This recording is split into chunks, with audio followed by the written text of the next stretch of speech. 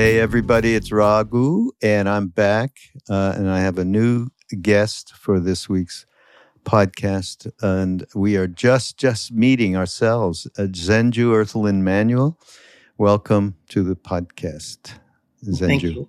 Thank you, Raghu. And Zenju has put together a quite, I just was saying, unique offering as a book, The Shamanic Bones of Zen.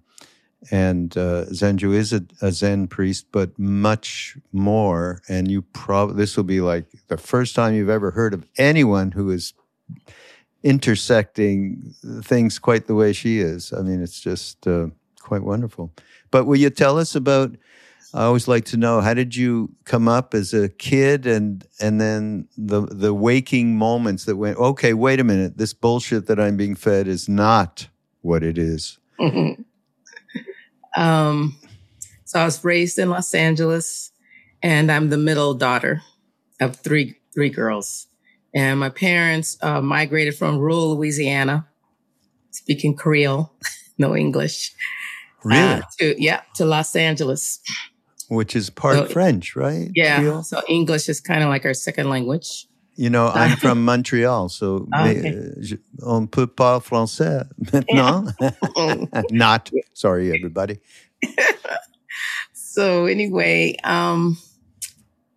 that movement and migration for a better life, I think is the common thread among many people who immigrate from their home, right? Home place to another place, is how to survive. And I didn't notice my parents, struggling to survive and to be in a city like Los Angeles that, ruled by Hollywood and those kinds of things. And, being a part of it, feeling like they belong. There were many people who had moved from Texas and Louisiana.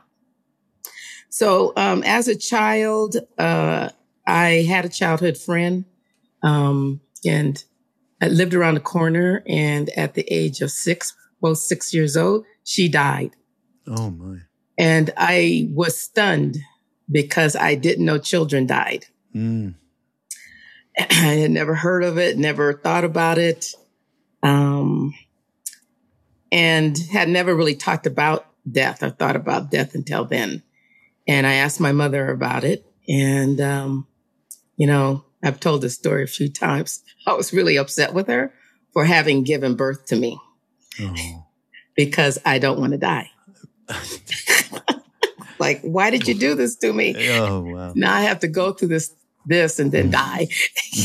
And she just laughed like you're laughing. So I think that became a real turning point for me in looking at the world and looking at my being in the world and how I suffered and how I finding ways that I, wouldn't suffer, to ease that suffering, just as they were doing, but for different reasons, different avenues. And so I eventually, by the age of 8, I was sent from a Black school in Los Angeles to a all Jewish school, white Jewish school, familiar to my mother because she was raised from the age of 10 with a white Russian Jewish family in Louisiana. She was their worker, their maid. And so she knew all about, Jewish heritage. Wow. And so I guess she felt nothing for sending me to that school, but to me, it was culture shock. And I didn't understand, prejudice, views of others. I never had really experienced that. I didn't understand why, Black was bad or anything. I just didn't understand it at all. But I learned about it, more and more. I was totally embraced by many there. Had really good friends at the new school. And I continued, my junior high was predominantly white Jewish, and my high school was white Jewish. So that was That's really wild, really. That was my background. So, that already made me a person that was capable of going beyond, let's say, going to just a Black church or going beyond doing what I would see in the Black community. But yet, being part of the Black church, I was very much a part of it. And didn't like the hell and brimstone, but I did like the teachings of Jesus Christ. Yeah. Yeah. And by the way, I am Jewish, coming from Montreal, and my parents sent me to a Jewish school, but this was beyond. It was like a fundamental.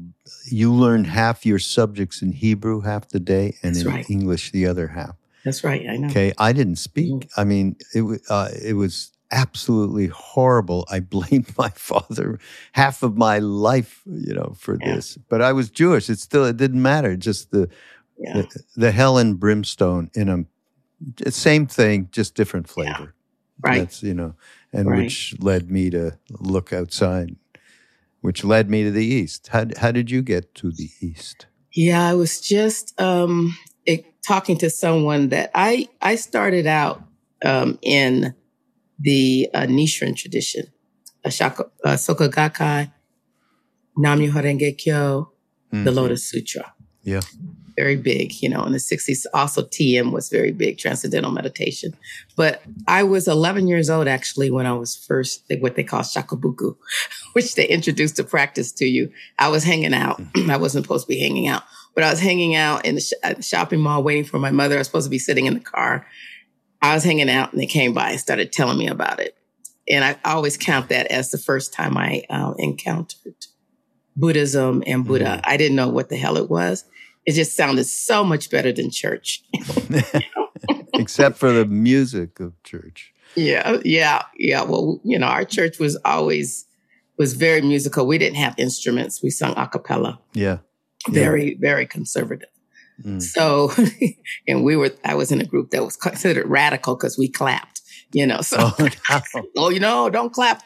You're going to hell. Yeah. So, so there's all kinds of Black churches. But anyway, that was it. And then it happened again in my 30s. But before then, I think in my 20s, I had started reading a lot of Chinese philosophy. Really? And I was intrigued by it, And I just would go to these old bookstores and find these really old books. And I would read them, all of these different philosophies. And then I came across Rousseau. I came across a lot of philosophers. And but along with the Asian, Eastern philosophy, I didn't think of that as something that would be a practice or something that I didn't, it didn't come to me as that. And so I just continued, living my life the way I always had lived it until I came to Soka Gakkai, Buddhism. And when I read some of the teachings of Buddha in their books and in their version and in their view, I was like, finally, there's God. That's a funny there way to say that. There it is. Now, this is the God that I thought should be, how God is, not the one that's going to hurt you, but the one that's going to love judge you. Yeah, none of that. It had love, peace, harmony. None of that was coming out of the pulpit. And so, I fell in love with just reading the teachings. So it was a big transition. I never was necessarily looking for Buddha or Buddhism. I just wasn't interested. I heard people talk about it, but I didn't feel I needed it, But when I got involved and started to engage it with my life and not just my thinking mind, I was surprised how transformative it was. I was just amazed. Yeah. So. But the super interesting thing, when I mentioned the intersection of Zen and shamanic practice, shamanism, give us that. Where did that come from, and how did that? Well, it wasn't planned. It's not planned. It's just my life. I never cut off anything, So even with Christianity, I didn't cut it off. I went deeper into it. rather than going, oh no, ran away from the church. I didn't.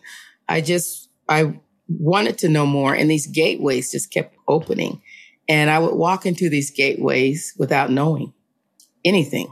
And so that was the curiosity and just, I guess, a desire to learn, and be taught. And so the gateway of African practice came through me just eating at this restaurant I used to eat at, just simply like simple things in life, and hanging out at this kind of Afrocentric center in Los Angeles, where I'm born and raised, and just hanging out with these people. I ended up going to ceremonies, and I just went because it seemed, interesting. There would be music, there'll be food, but I didn't really understand that I was, involving myself in ritual and ceremony, but I was. And the community, I left the community. I wasn't in it very long. I was just kept getting invited and kept coming. And that they ended up going back to Dahomey. This is where they were from. And I found out they were all diviners from Dahomey. They ended up going back. What's Dahomey? Dahomey, Benin, Dahomey. Africa. Oh. West Africa. They were from Dahomey. They were Dahomeans from West Africa, from Benin, Ouida, those places. They went back. They couldn't assimilate into Los Angeles. Oh, and they went back. Yeah. So they wanted to take me with them. I was 18 or 19. They wanted me. They had found a husband for me and everything. Now, come on, let's go. It's like, I'm a kid, and I have a parents. They would not go for this. And so it was very interesting to say no, then turn around. The next week they were gone. I never met them again. And that was the beginning and the end. I mean, not the end, but the beginning of opening to that. And it was very different than what I hear most people of African descent who have experienced African religions. Very intentional. They're choosing, particular, houses to learn in. That did not happen to me at all. It was completely,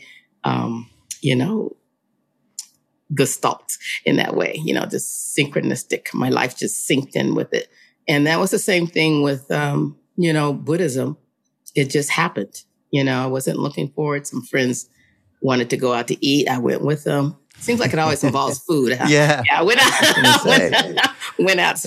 They wanted to go out to eat, and they said, we got to go over here first. And I was like, okay. So I went there, and of course, it spun out to a 15-year practice in Nichiren, teaching and leading and being very much a part of that tribe. The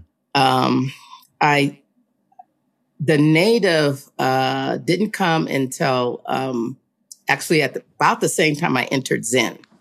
And it came with being involved with a partner, and they were in Native American practice, and I was in Zen. So we both went to both things. Right. So that's how I got more involved. And eventually, I wasn't necessarily feeling that either, just like I didn't feel Buddhism, but I went to the ceremonies. And every time I went to the ceremonies, it was very powerful. Eventually, I became the head drummer, head singer, and was that for 6 years. And I teach and sing Lakota songs, but I'm not Lakota. So I don't do that in the public or with anybody else. It was for the sole purpose of supporting the community. And I did dance. I was a sun dancer for 1 year. Yeah. Really? Oh, yeah. So unusual. Yeah. So I entered these gateways in the way of, in the interest of well-being and transformation, not only for myself, but for my family, my community, and for this world. I really believe that that's the path for all of us. And even though I was a social activist, I was a complete nationalist. I have a BA in Pan-African Studies, a complete activist. It just wasn't the way. It's just, it is important, but it's not the way for me. It wasn't the way to full liberation. And so it was interesting in Zen to begin stripping that down, and really looking at a more dynamic and evolutionary way of being Black, and allowing it to become something more than I could ever imagine. And so it was very interesting. And just doing that along with this Native tradition. And so everything I've been in has been about ritual and ceremony. Yeah, no, we'll get into that because Yeah. that's certainly, it was very obvious in the book. Mm-hmm. When you teach, do you bring these two streams together in your teachings? No, I don't think it's appropriate. No. No. And for everyone's knowledge, each place I have been wasn't just a little bit of that and a little bit of that. 17 years in the native tradition, 35 in Buddhism, and at least 15 in African tradition. So I'm not bopping around. I'm going deep into these practices. That means I'm very old. Okay. So I spent all of these years doing these practices. It wasn't going, I think I'm going to go over here and chant, then I'm going to go over here and sing some native songs. So it wasn't that way. And I don't bring them in so that each ceremony has its own power to transform me, its own opening, so it's in me. All of it's in my body. So it made it real easy for me to say sit in Zen, especially my first, big sitting with all the native songs going through my head, so, it was very like, Yes. I always have something extra to me when I do these practices. So when I was at the native ceremonies and everything is going, I had this very concentrated Zen to walk through with all the things that were going on there. And so each medicine comes up at a time when it's needed, So when I'm in a sweat lodge and I'm leading, because I do lead sweat lodges, I would pour. I would not do Buddhist chanting unless somebody asked. And sometimes a couple of times it happened. But mostly I just sang. I sang the songs of the prayers of the people, so that sweat lodge would have that from the earth, it would be rooted in front of the people in the place and the medicine. So I think that I never really mixed the medicine because I think it could be dangerous. Just like in real time, we don't just mix medicine, that we take into our bodies. Are you still doing native our community ceremony? Yeah. Yes. In some way, pandemic, of course, has stopped a lot of things. And our chief became very ill and she's still very ill. So we have no idea where that's going to go, but it never goes anywhere. I have drums in my bedroom. I have African drums and native drums in my house, and I have bells, Zen bells and Zen drums, and all of it's in my house. It's all because it's all in me. Yeah. Yeah. I'd be very attracted to a blend, actually. I mean, what you're saying, whatever. If a native song came to you and we were in a session or something, I would like, wow, that would be like an amazing. I have sung a native song in the Zendo. Oh, you have? At a particular time. I have done that, but not during, when we're doing ceremony, it was sort of the end of the practice period, and they asked people to offer what they wanted to offer. And I hadn't talked the entire practice period, I was just being silent. And I just broke out in this song. And they were like, wow. Yeah, that it just changed the Zendo, That would have been a powerful thing. Wow, so I've done it, and I have chanted in the lodge. And but I think this book is my first time really talking about the blend. I think the blend is there, but it's not explicit. Yeah. I can. I mean, it's in my teachings. It has to be. That's why it feels different when I talk about Zen. Or my experience of Zen is so different. It's because there's the blend. There is a blend, So the very first thing in the book after the intro, I'm assuming it's in italics. I enter the Zendo without a sound. You wrote this, of course. Yes, I did. Can I read this? This is a hell of a way to start a book off. Okay. I enter the Zendo without a sound. I sit in my designated chair. The cold of winter causes me to wrap my light wool robe tighter around my body. The bells are ringing and drums are playing. I bow when the head teacher passes. I smell the earth, mold instead of incense. The seeing begins when all is quiet and still, but my breath is not there. I can't breathe. I can no longer sit up. My body leans. My dying fear rises. I had not been feeling well. I don't look around. I am only with this dying, my heart out of rhythm. I hear the words, "You are going to be fine." I feel myself being shepherded into death by those talking to me. I flinch and then notice a sudden joy that someone is speaking to me while I am dying.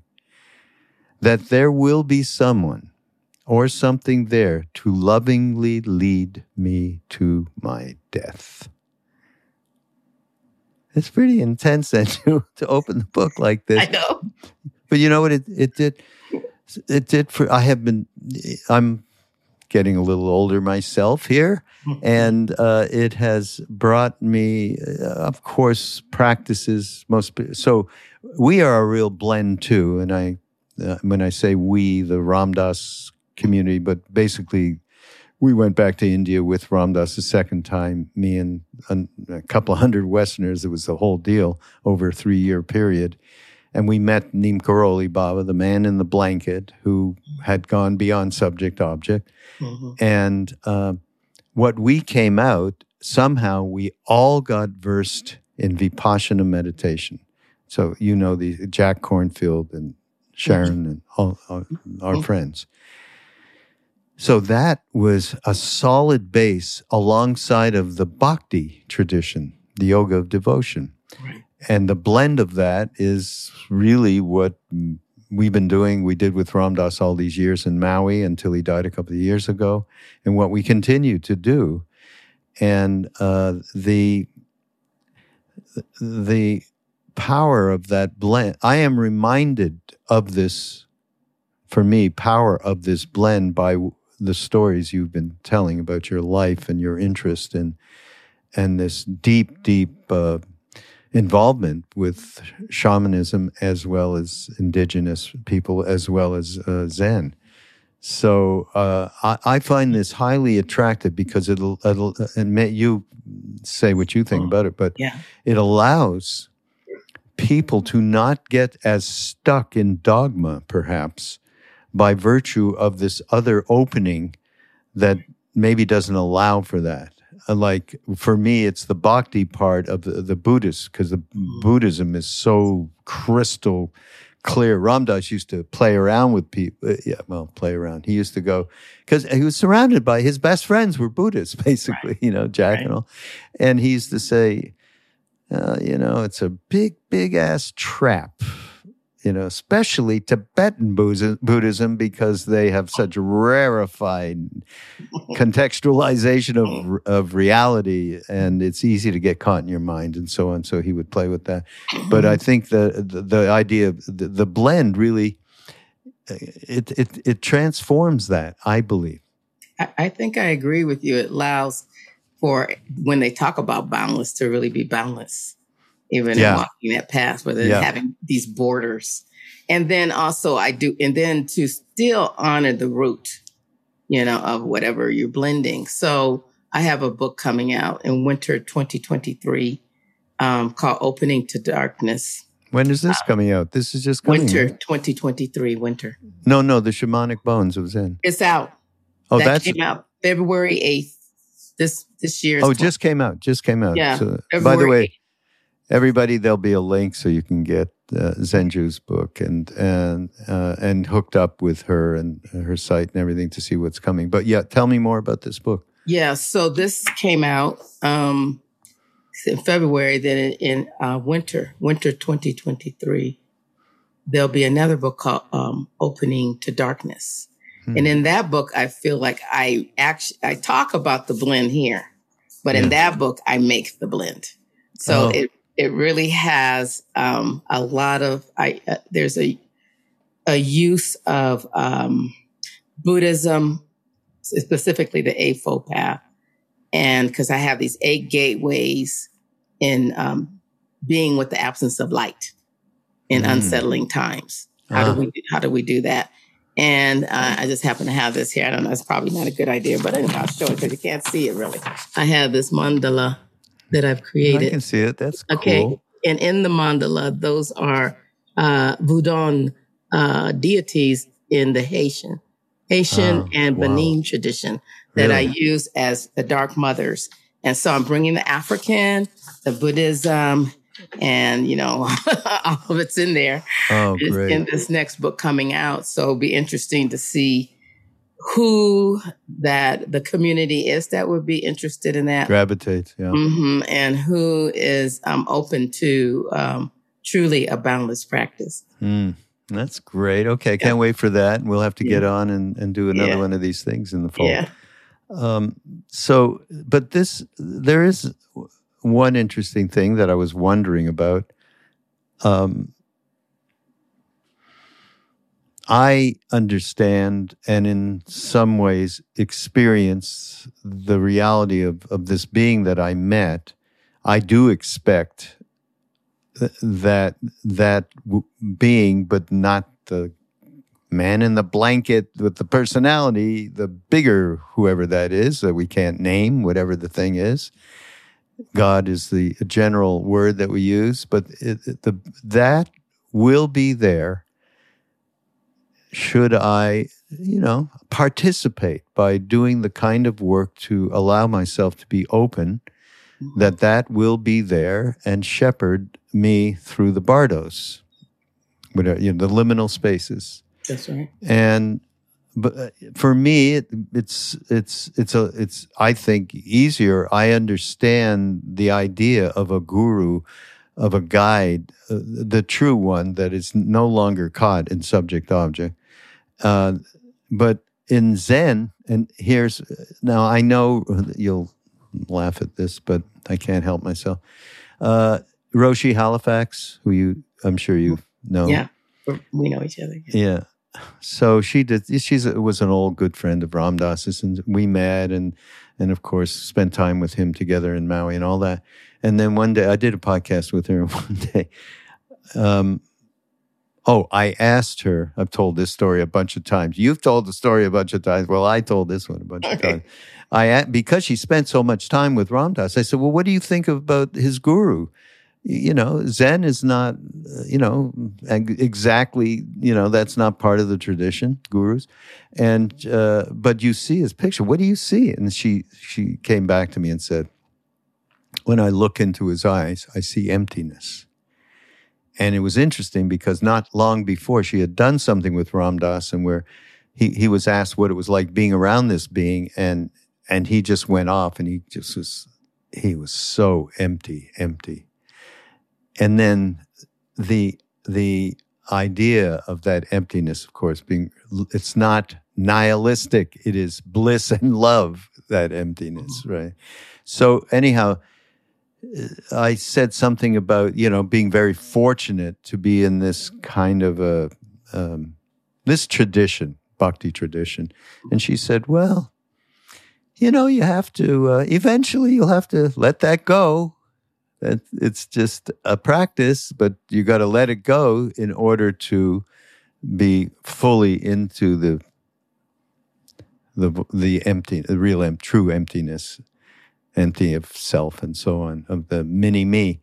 And I said, well, Roshi, that might be, you probably been here, a lot more times than I have.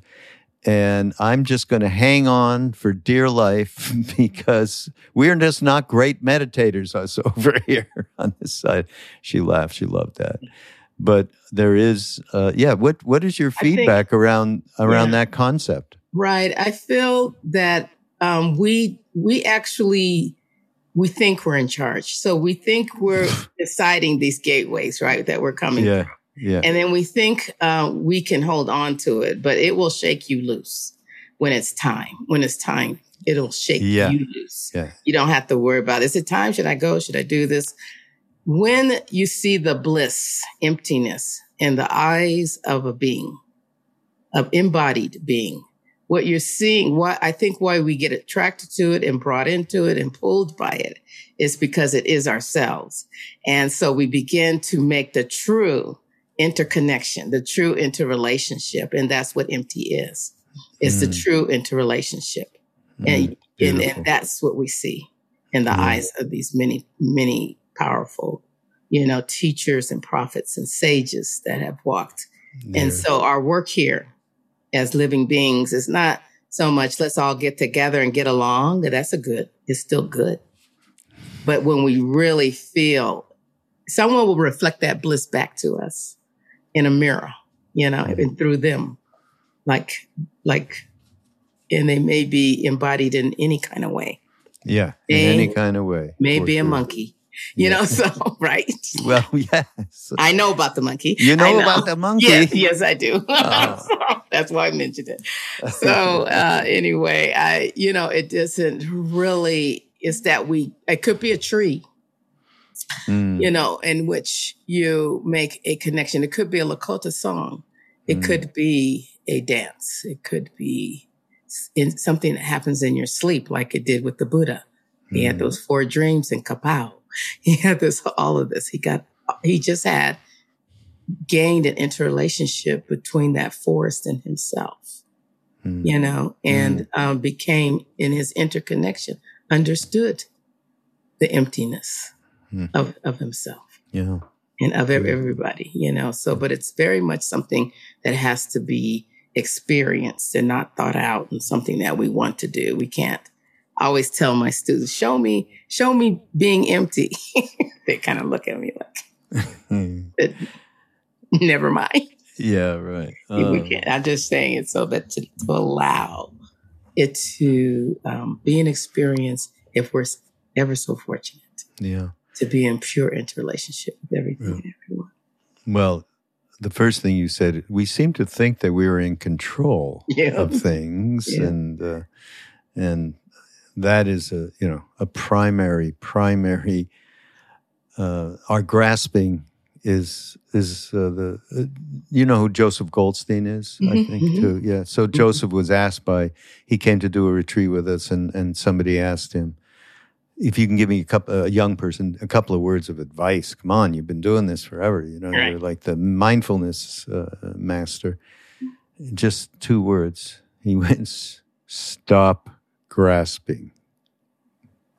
Yeah. That's about it, And it's very tough for us to execute that, which is why we need, and this brings me into another. Well, let me talk about this first, or have you talk about, because about Soto, you say it's not considered a shamanic practice by many. It's not generally taught as one. But if you consider the indigenous beginnings of all cultures, it becomes clear that there are underlying esoteric, mystical, or shamanic histories to all spiritualities and religions. Yeah, this is an important point. I mean, you even go further in the book by saying you feel like it's not as whole as it really is because of this cutoff point, because of the fear of Westerners getting involved in way more grasping, shall we say. Yeah. Or not, confusion. And so our transmission, is probably limited for very many reasons. I tried to explore it in my own mind. But, and then I talked to many teachers, in writing this book, many Zen teachers. Yeah. So this is not done in isolation. That I didn't sit down and go, let me just whip out this book about Zen without talking to anybody. And all of them, every single one of them, were so supportive of the book and the way I was talking about Zen. Oh, yeah. As shamanic, I was very surprised and wondered what was holding them back from presenting the practice in the way that I was talking about it, in the way that many experience it. And I know some of that is, my teacher, the late Zenke Blanche Hardman, said she was one of those that wanted, no frills, no toys, no, extra stuff, and I know that that's some of why it's not talked about. So people don't get caught up in, let me try to get, even though people do it anyway. I want Kensho. I want Satori, they're going to do it anyway. I mean, we're just human beings.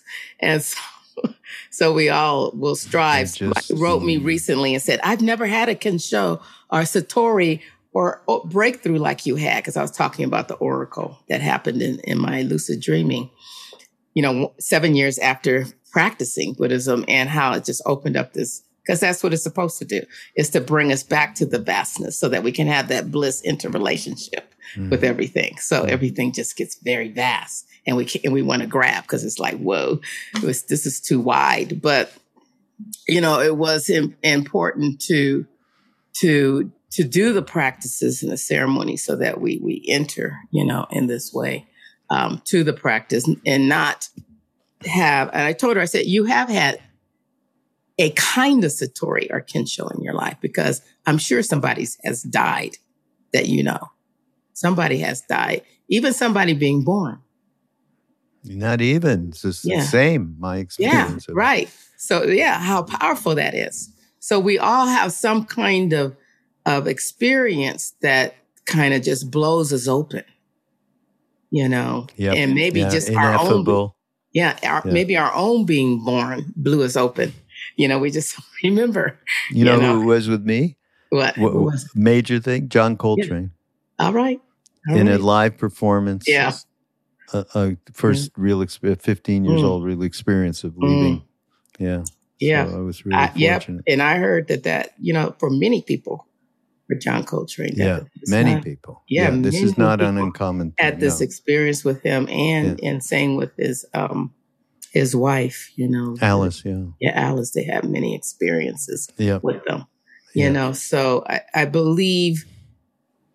think it would make us more in the discovery mode and less in the grasping mode if we took on these spiritual practices out of the kind of modality toolkit and brought them over to the ritual and ceremony, because there's nothing to be gained other than engaging the ceremony. Yeah, but wait a minute. We're going to be successful. We live in the West. You got to give us the toolkit to be successful. And has it helped? Look at her fighting. Look at her fighting. It has it helped, because it's in the mind, and I always tell my students, I said, I don't know if I'm going to do any more Dharma talks. They get upset, because I said the talks are not the practice. I'm just talking. We're just engaging. But we walked, 1,000 miles somewhere as a pilgrimage and then talked, it'd be a whole different experience. But we're not. We're just here yakking. Yeah. Next week, a yak again. Next week, and you're just filling up your little toolbox. Then when everything falls apart, the first person you call is the person you got all the tools from, because you don't know what's in your toolbox. You don't know how to use it. So it just, we're to understand this life. Look what's happening, right now. All the time, look what's happening. It's always something, and it always will be, and there always has been.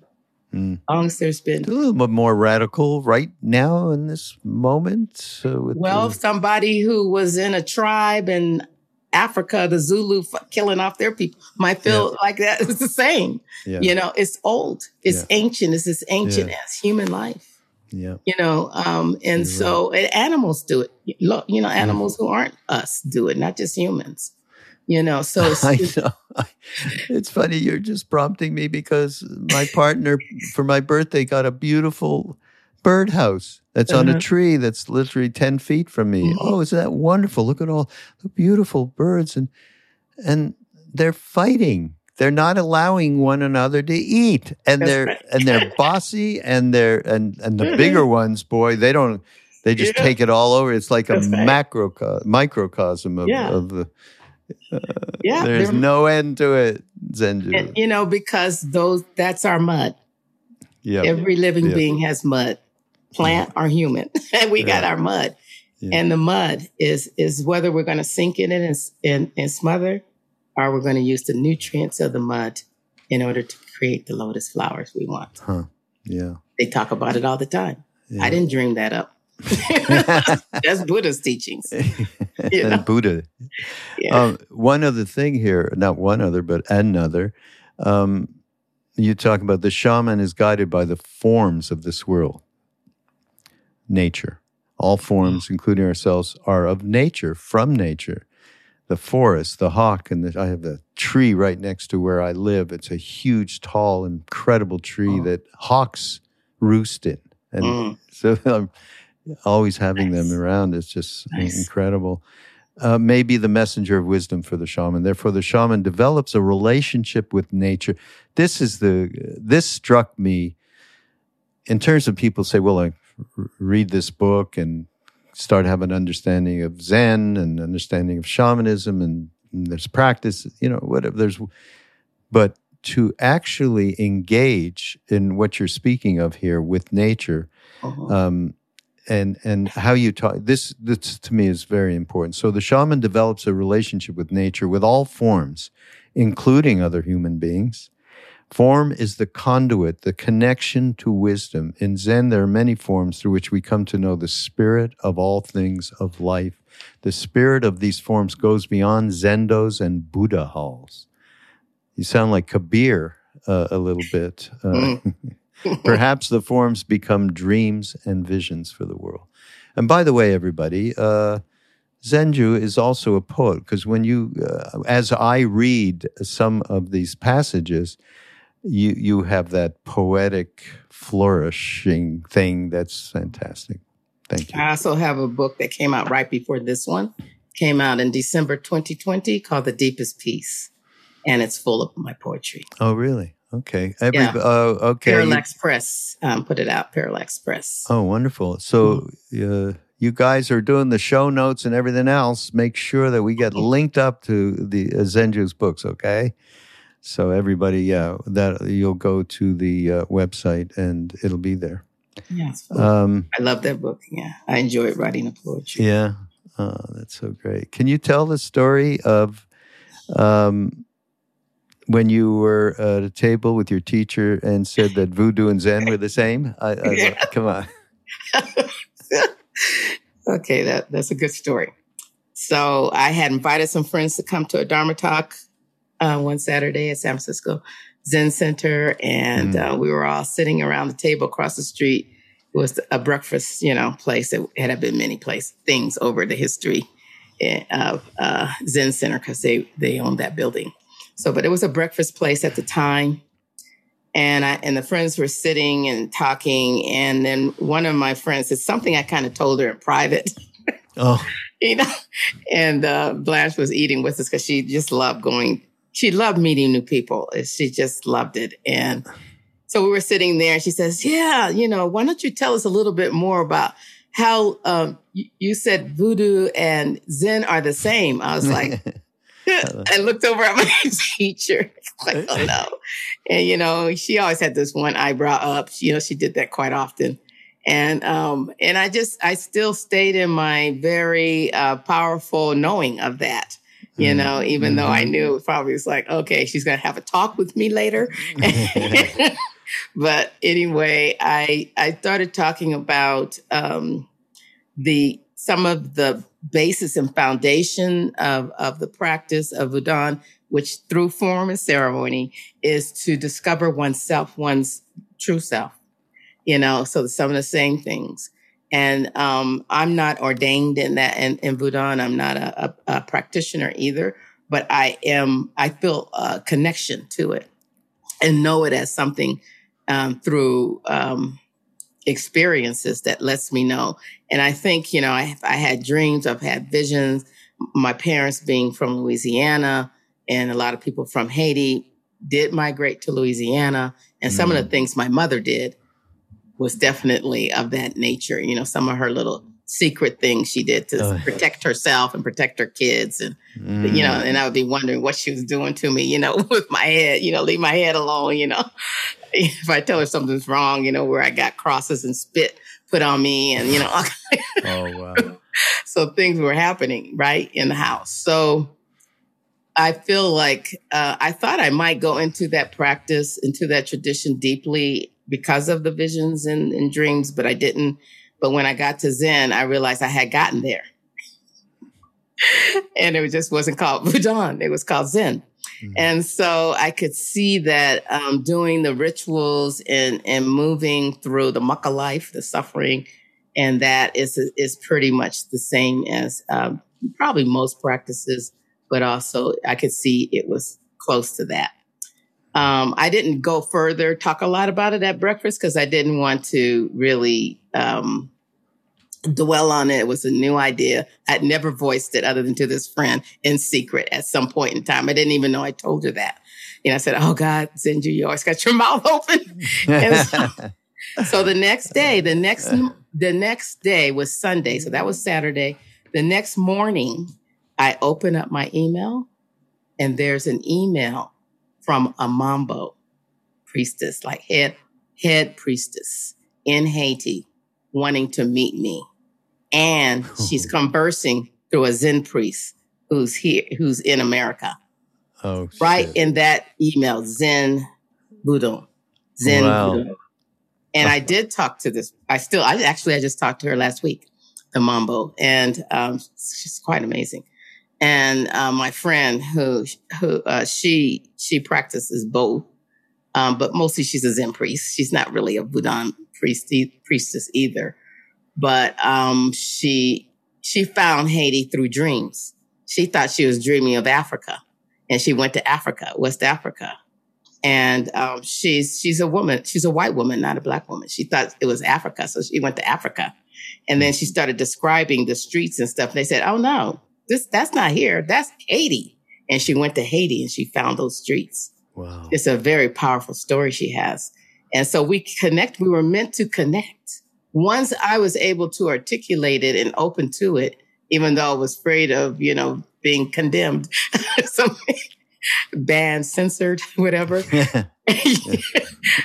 It happened. And it was just an amazing story. And I'm still in connection with that Zen priest and that Mambo. Wow. We're still friends, all of us. Yeah. Incredible. I call her my sister, my Zen teacher, the Zen priest that introduced me to the Mambo, who had read something I had written. I had written about the second noble truth and systemic oppression. And she was like curious as to who I was and how I got to how I was writing that. How did I get to write something like that? Right. So that's an amazing story, really. Yeah, it is. We don't have too much time left, and I do want to get in just some of what you've been talking about, offerings to ancestors, and that's a hard thing for many Westerners to get. And I actually got a more thorough isn't the right word, a better understanding through a shaman from South Africa, a wonderful man. And so I got a little bit along the path. And the other way I got it was my family in India, all those years that I've been going back and forth there. And that it's called Shraddha there. And it's a very important bi-yearly, I think it happens more than once a year, event. Yeah. And then you said one thing, thank you, and that is making offerings is an act of spirit through our bodies. We are not doing something. We are being led to an alignment with the unseen, suchness, the unexpressible, and the unsurpassable. I love that, Zenju. Really. But talk about making an offering as an act of spirit and connecting. It's always so interesting when people can't connect to that, and they're always talking about Jesus Christ. I don't see him anywhere around here. He must be an ancestor. We're always talking about Buddha. He's not hanging out. He's an ancestor. So we aren't here. We're also acknowledging our, which I love the way Thich Nhat Hanh their community talks about continuation. We're a continuation of the beginning. So like I see your great grandfather in you, and you see my great grandfather and grandmother in me. We can actually see them right now in this moment because we're just a continuation. And because of the actions that have been taken along the way has allowed us to meet in this moment.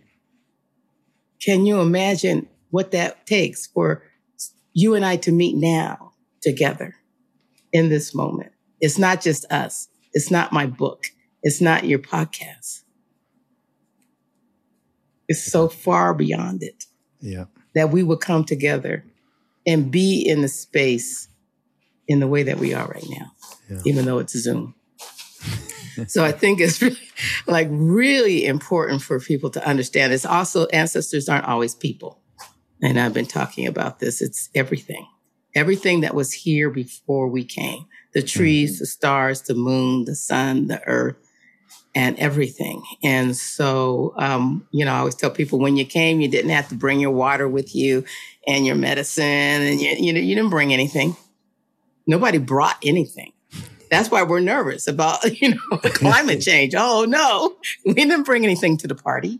We just came. And so that can make us a little nervous when we're like, oh shoot, I didn't really, how are we going to do this when it's not ours? We'll think of some ideas, we'll be able to have some strategies, but in, the end is recognizing, and is the earth your ancestor? Yes. And such a wonderful one to continue to sustain us, given how we treat it. Will always sustain us. Wow. A beloved, a benevolent earth. Giving. Yeah. Would be a good example that we could perhaps all try and embody in our lives, wouldn't it? That alone, that's it. We try, and I think we we know, but because of the changes in how we live and, losing connection, we forget, we forget. And so, I'm very concerned about, I've always been, even as a child, about how the human being is going to come back to themselves. Come back to that, I think I've always been, I tell people I was born a nun or born a monk or something. I thought I was going to be a Christian minister, but my church didn't allow women ministers. So I knew it wasn't going to happen there. I got that at about 12, 13. I said, it's not going to happen here. And I didn't know what it was I needed to say, but it was something that I saw, since I was really little. I think probably from that death we started with. Something about that death, and then what is life, and how can we be here together and engaged, knowing we won't be here long together. We're just here now, to do this work of not necessarily correcting governments and systems, although that's work that we have to do, but beyond that, even our own activism, to me, has grown stale. I'm very nervous about it. Well, I'm very nervous about our practices that have gone stale as well. Gone stale. That's a whole other podcast or two. A whole nother podcast or two. I mean, the end of the book, I've been focusing on it a little bit more in my day-to-day life around gratitude, which is... kind of ends the book, and I can't suggest to everybody to wake up in the morning and start looking at that, because it's easy to get into a nihilistic frame of mind or perspective, especially these days. Because we don't know what to do with all this stuff. We don't know that it's feeding us, because it hurts. It's strong medicine. That's what the natives would call it. This is strong. This is medicine. Strong medicine. And it doesn't taste good. And it could kill you if you're not ready for it. But we're to look through the Ukraine upset. Not look at it and go pick a side. That's where we usually stop. What is really happening? And how can we use what is happening? It's not going to be an overnight thought. It's going to be living through it, seeing it, knowing, hearing, really listening, and really talking about it in a way that's different than what the media is talking about it, or your friend, even your friends, because then that's how we get in fights with our friend. Okay, you're no longer my Facebook friend or whatever, people do. So really because tomorrow will be someplace else. 10 years from now, it'll be something else. For sure. there will always be something. There's never been a time in human evolution where there was nothing. So why is it that it's here?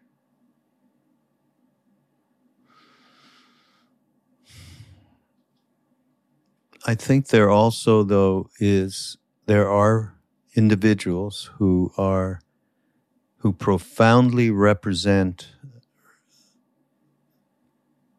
the least that we humans can be. And that profundity, when it spills over into the kind of, and this is happening right now, and next month it'll be something, but to me it doesn't matter, because we are the reflection who was our previous leader, very similar. I mean, in my estimation, this, it's not a matter of political parties or what policies. It's a matter of, as His Holiness says, my only religion is kindness. And when we see the opposite of that, and then we have to reflect, because we all represent making that person happen through our collective karma and so on. But this is, as you said, very, very tough, as they said, tough medicine. And then when we had our former president, I looked at it and I said, oh, shit, we forgot about them. We forgot to bring them to the table. Yeah. So, of course. Yeah. Of course. This makes so much sense. And it's going to be more and more and more and more and more and more and more. I mean, there's even infighting in liberal movements. It's everywhere. Forget about it. Yeah, no, it's all. I mean, infighting. How about did you get vaccinated? Oh, you didn't. Right. Oh, you did. Yeah. See, there we go. That. So it's it's and fighting about that. What people should do. Yeah, the polarization is just extraordinary, and it does. That's for me, these kinds of conversations, Zenju, and the offering you made in this book and other ones that you're doing.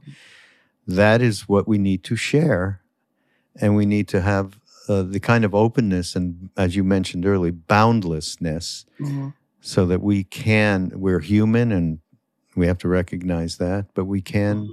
Ram Dass's whole thing was square your heart away and then radiate that. That is social action. And he did, physical social action in big ways, curing blindness in the world and all kinds of stuff. But coming from that heart. Yeah, coming from that. That's what I was telling heart. Some of my friends who suffer so much in the work. I said, you're coming from your woundedness and your analysis, which is good. You have a good analysis, but your critique, but you're coming from, you can't get beyond it. And so all I feel is your critique. Yeah. And so, because I, like I said, a strong activist. I was a nationalist. I was going to join the Black Panthers. And my mother's like, no, you won't. I was young. I was too young to join the Panthers, but, Yeah. Boy. I was there. So great to have you here and meet you, Zenju. Thank you so much for being here. Thank you for the invitation. And we're going to see you again in the fall, because I want to talk about this new book that you're finishing, or maybe finished. Is it finished? Well, this one it's coming out in winter 2023. Oh, next winter. We'll see you next year. Next year, yeah. No, we'll see. So, yeah, so I do have a novel coming out in the fall. Oh, really? Ooh, you are real busy. Wow. Well, the novel's been there forever. Everybody who knows me is decade. And I keep putting it away, bringing it, put it away, bring it away. So I decided to put it out. All right. And but this book, I'm very interested in this coming out in winter 2023. It actually brings some actual engagement and development of our intuition and use of the things that are going on, the darkness in our lives, actually engaging it, not just talking about it. Well, we're doing something based, Ram Dass used to talk about intuition and trust a lot, and we're doing something, bringing all of that together with different voices. So I'm probably going to get in touch with you about that. That sounds really good. That sounds very good. Yeah, that's where I'm at. Yeah. Thank you. Everybody, of course, you'll get linked up to Zenju's books and her website, and being able to know what she's doing and where she is, potentially, hopefully now we can get together physically a little bit more. And this is Mindrolling on Be Here Now Network. Go to BeHereNowNetwork.com/mindrolling, and you'll be able to hook up with everything that Zenju's been doing. And we will see you next week.